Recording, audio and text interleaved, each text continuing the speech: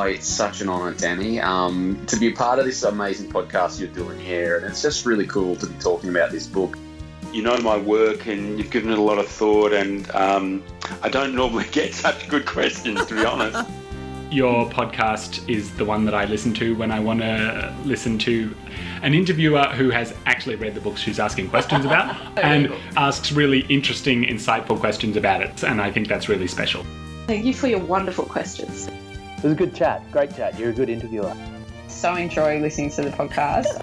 That's brilliant what you do. Honestly, I'm so in awe, and we need more word nerds like yourself, people that are passionate about books. Hello, and thank you for listening to Words and Nerds. And as you can probably tell, this is not your regular host, Danny V. I'm Will Kostakis, journalist, YA author, and longtime fan of the pod. Words and Nerds is one of those special podcasts that invites authors to speak about their books, their craft, the social and political issues that influence their process, and how literature can change the world. You can subscribe to Words and Nerds wherever you get your podcasts, and be sure to leave a review while you're there. You can also follow the podcast on Twitter, Instagram, or Facebook. And you can find me absolutely everywhere. I mean, press pause and you'll probably hear the faint sound of me spruiking my wares in the distance, desperate for people to love me. My name is Will Kostakis. My latest novel is Rebel Gods, the conclusion to the Monuments duology that takes everything we love about fantasy novels and lets them play out in contemporary Sydney. Today, Anna Morgan returns to Words and Nerds. At the beginning of 2020, in episode 143, Anna and Danny discussed her debut, All That Impossible Space, a CBCA notable book, a coming-of-age novel exploring toxic friendships and the balance of power between teacher and student. Anna is back now with her second novel about the endless possibilities and transformative power of School is Weak, titled Before the Beginning. With it, Anna cements herself as one of Australian YA's most exciting new storytellers. I hope you enjoy this episode. Welcome, Anna. Thank you, Will. Thank you for having me, and thank you for that introduction. Look, it is our absolute pleasure to have you back. You know, your initial podcast I enjoyed as a listener, so I am really thrilled to take the reins and to be in the hot seat asking you questions this time. And like the best of Australian YA, Before the Beginning is about teens in transition. They're standing on the edge of the rest of their lives. Schoolies is that divide between them and adulthood, and it's such a transformative time. If you had a 20-second elevator ride to pitch your novel, how would you describe it? Yes, well, I'm so glad that you pointed out the transformative time of Schoolies. If I had 20 seconds, I would say Before the Beginning is a dark mystery set on Schoolies Week. It's all about change and that moment between the end of school and the start of the rest of your life. And it's also a bit of a love letter to one of my favourite places in the world, which is a beach on the south coast of New South Wales.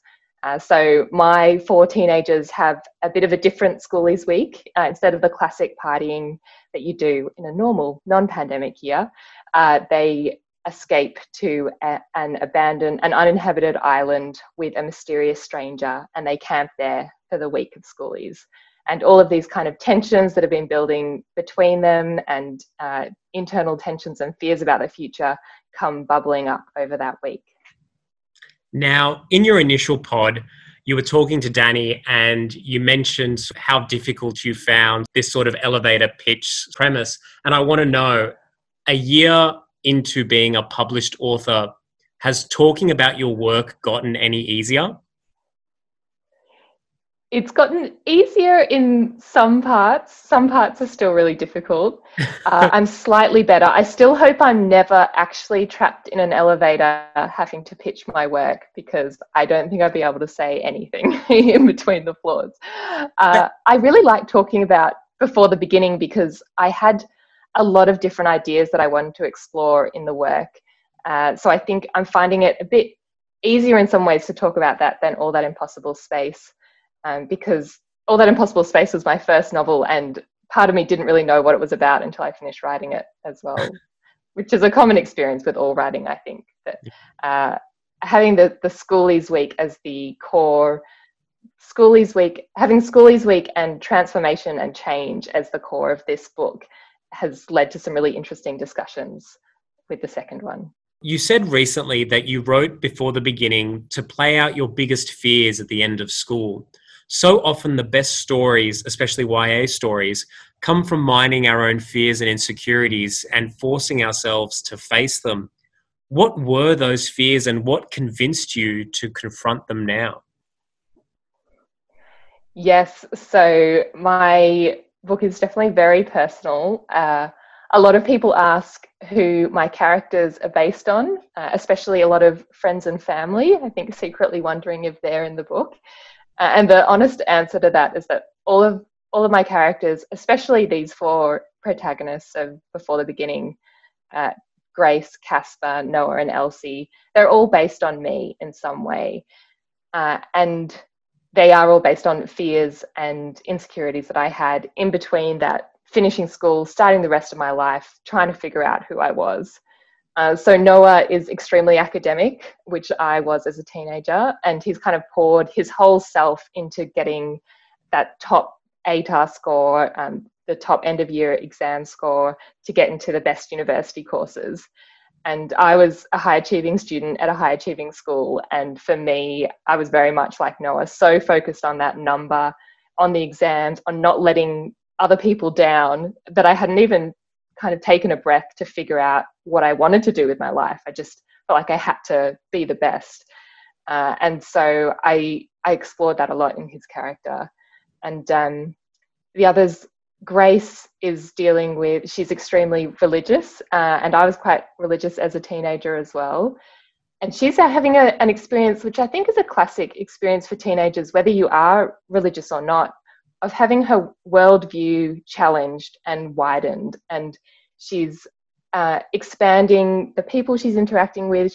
She's expanding what she thought her life could be. And it can be a really exciting time to do that, but it can also be quite disorientating and quite destabilizing. And Grace is finding this whole structure that she's built up around her worldview and what she thought her future would be crumbling around her.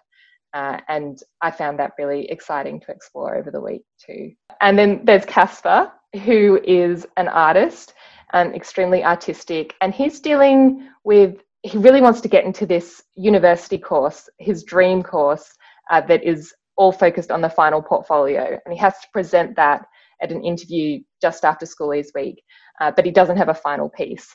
And so obviously, I suppose Casper I relate to more in my later 20s as I started to write and started to think about myself as a creative person. And a lot of the challenges between creating great work and how you treat the people around you, how you do look into your own life to mine for material, and I suppose some of the ethical considerations about being an artist that I've found challenging. Casper faces up to a few of those, and in a classic teenage boy way is a bit oblivious to a few of the people around him, including his sister, Grace. Mm-hmm.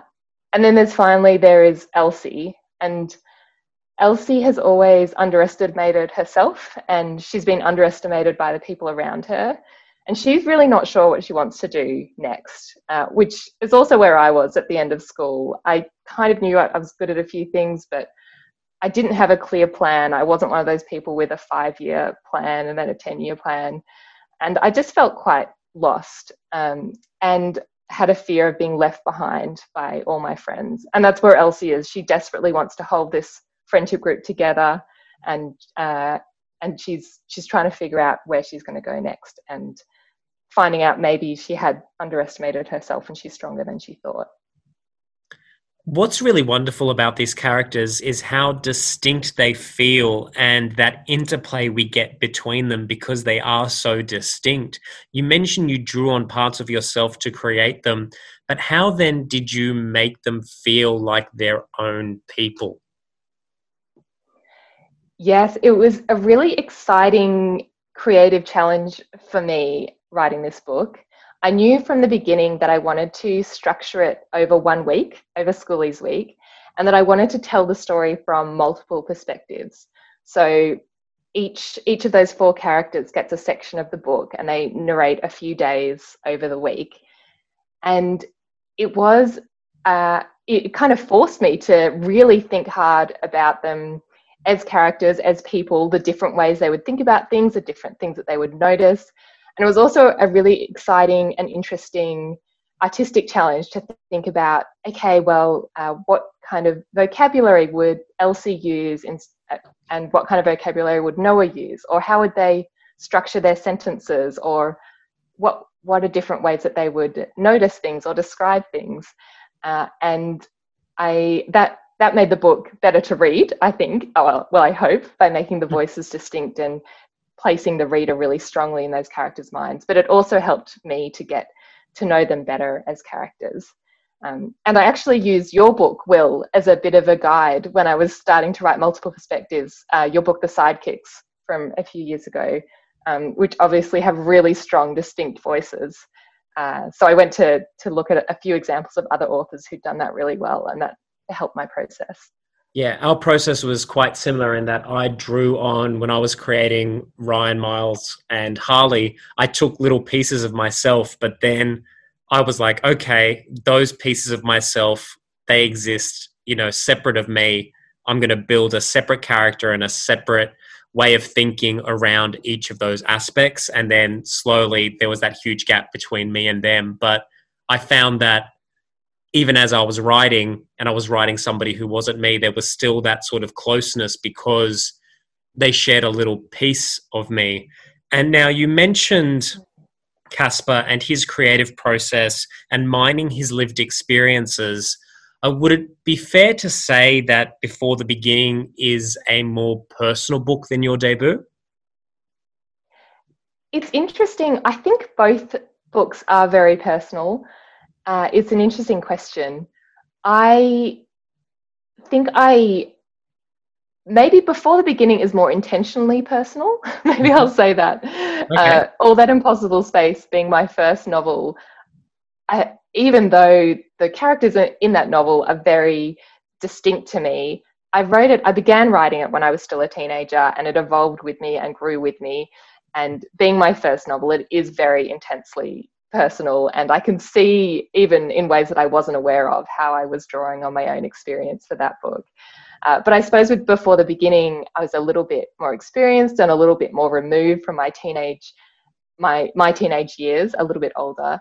So I was really intentionally thinking about the big things that were going on in my life at the time, and exactly as you said, taking that kernel of those big conflicts I was going through, or identity shifts that I was going through, and then growing a character around that until those characters became separate people from me, even though we shared this kind of core that was the same. Does it scare you to be personal in your writing? Oh, definitely. I don't think I've ever released a bit of writing that I'm proud of, or that I've really poured myself into, and not had a night of absolute terror where I wake up and I think, what am I doing? Why am I putting this out into the world?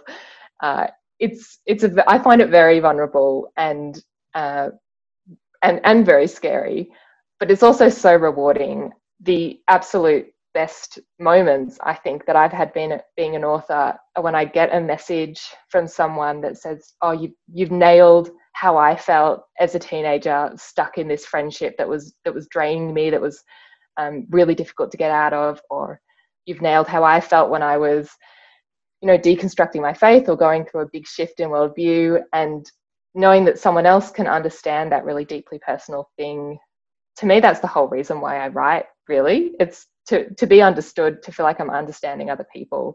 It's that way of connecting with the world. And now, the way that we've spoken about the book for the past 10 minutes, I don't want to say we've misled listeners, but we've painted this as almost a paint-by-numbers coming-of-age story set during schoolies. And Before the Beginning is anything but. And I want to pivot, but I want to avoid spoilers as well, because it was so it was so wonderful having these elements sort of hit me as a reader for the first time and not expecting them. So I'm I'm going into this knowing I'm putting you in a very difficult sort of position as the answer of my questions. But I want to know, where did Sierra come from? This character who is very mysterious and is almost the catalyst for all the others' growth. I was expecting, this standard coming of age novel, and very quickly you immerse us in this world that has on its fringes an almost surreal aspect. How did this idea take shape? Yes, I'm so glad that you picked up on that. It is hard to talk about these surreal aspects to the novel without giving way too many spoilers, but I'm going to try. So I suppose for me, the other aspect to the book, other than these strong characters and the internal conflict that they're going through, the other part of the book is all about the ocean. And the ocean is connected to Schoolies Week because of the beach, but the ocean for me is a really magical and really strange place. I've spent many summers at my grandparents' house on the beach in New South Wales, and I've had so many big transformative moments over those summers, like my characters do, and these very strange connections with nature where I've had strange encounters with sea creatures, or those moments where you're in the middle of a huge storm and you feel like you're minuscule, you feel like you're nothing compared to the power of nature. So I wanted my characters to experience some of that. And Sierra, I suppose, she's a local who they meet on the first night of Schoolies, but she also opens up this other side to the natural world for them. She takes them away to this uninhabited island that no one has set foot on in years, and she has this kind of connection to the island that you don't quite understand as a reader, and my characters don't quite understand. And she invites them into this world where they're really separate from the rest of society. They're not on the big Schoolies party that's happening on the beach, and that forces them to go deeper internally, but that also forces them to have these moments of connection with nature that deepen the novel. And I wanted to explore all the different ways that nature has been seen throughout history and in different cultures and in different mythologies. And there's a lot about transformation and change and the sea that all weaves together. So I found that a really rich area to explore. And now, when Words and Nerds last spoke to you, you had just finished the first draft of Before the Beginning, and now it's here. You were excited about the editing process, and you said you were sure it was going to change a lot. Looking back on the editorial process in the year between interviews, did it actually change a lot? Yes, it changed so much. I'm just thinking back to where the book would have been in January. It went through several big restructures and big edits and became such a better book. It was really interesting writing this book under contract with my publisher. So the first book I had heaps of time to work on my own, and then on my own with an agent for a while, and then finally with the publisher. Whereas this book, I had to write in about 6 months to write the first draft, and then we kept redrafting for another couple of months, I suppose. And to give you an idea, I think I was seriously writing the first book for about 4 years. So it was a very different timeline for me as a writer. And it also meant that I let in other editors much earlier in the process than I did with the first book. So they saw a first draft that was really a rough first draft, whereas with the first one, it had already been polished and worked on for years, and it still came across as a rough first draft to other people, but to me, I'd worked on it for a long time. But I actually found that really exciting, and it's such a gift to be able to work with editors who are as invested as you are in your work and who see things that you don't see.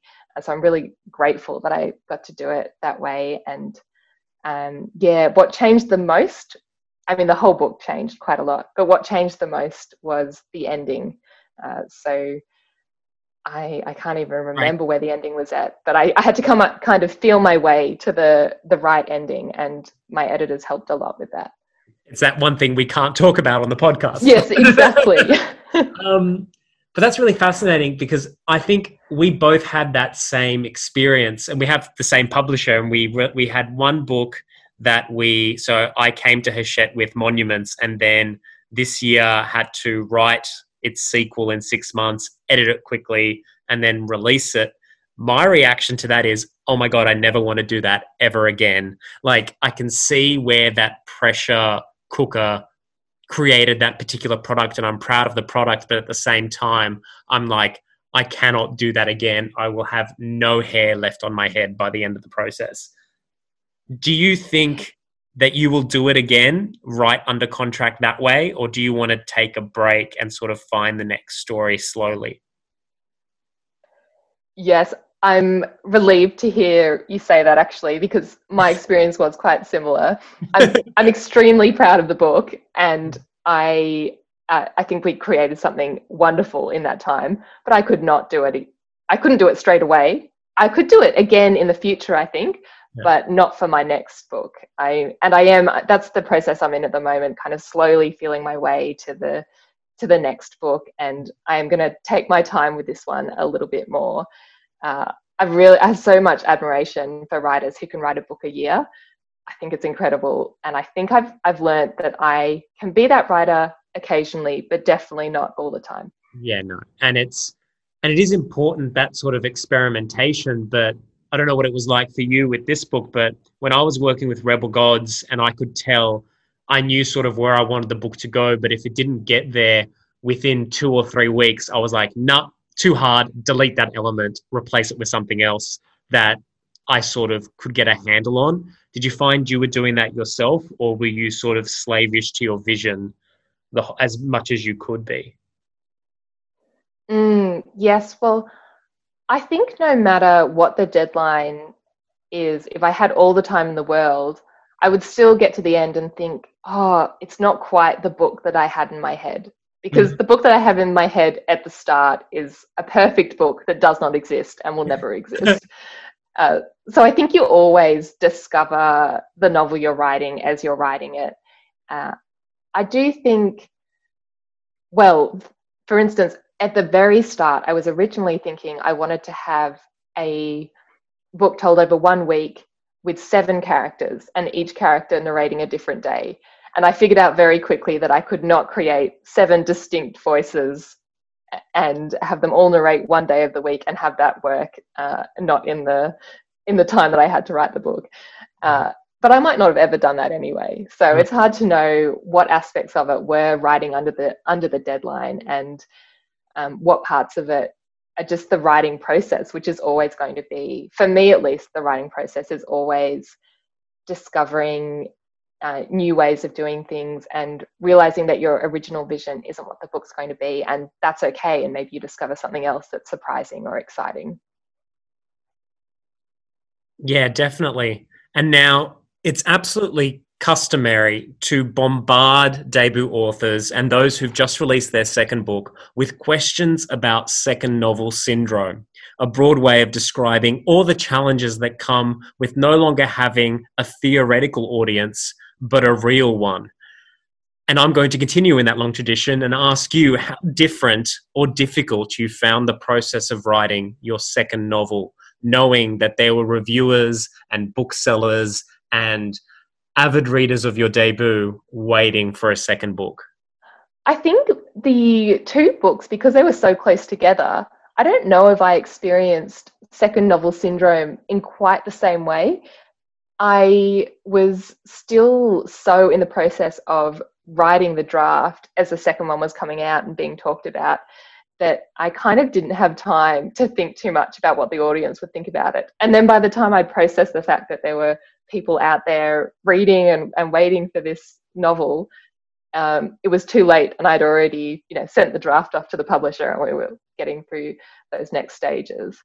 It has been really exciting seeing people read this book who loved the first book, but it's also interesting seeing people who are saying, oh, it's not what I expected, or it's different. And obviously you're not going to write the same book twice. So, and I think that it is quite different. It's different in style. It's different in several of the themes are different, the structure and the voice.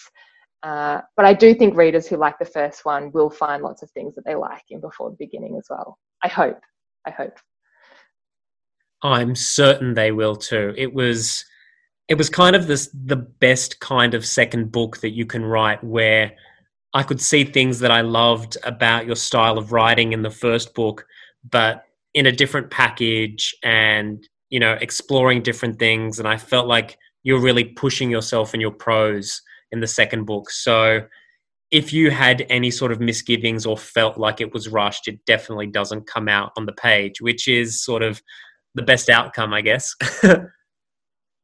Yes, definitely. I'm really glad to hear you say that. I do think that I was a better writer the second time round, which you'd hope. And I was trying to push myself in some new directions. Yeah, and look, you learn from your first book, and then the first draft of your second book is much better than the first draft of your first book, and your first drafts will keep getting better. But you'll also, the painful thing is, you also become more critical of yourself because you know what you're capable of. So your standards rise as the quality of your writing improves. And then, so you're never satisfied, but the people who read your work are more impressed with every first draft. Yes, that's definitely been my experience. It is hard to feel like you're getting better sometimes, but your taste is improving as well. That does help. Now that you have 2 novels under your belt, you have a body of work to consider, you know, I hate to say it, but a brand to cultivate. What do you think makes an Anna Morgan book?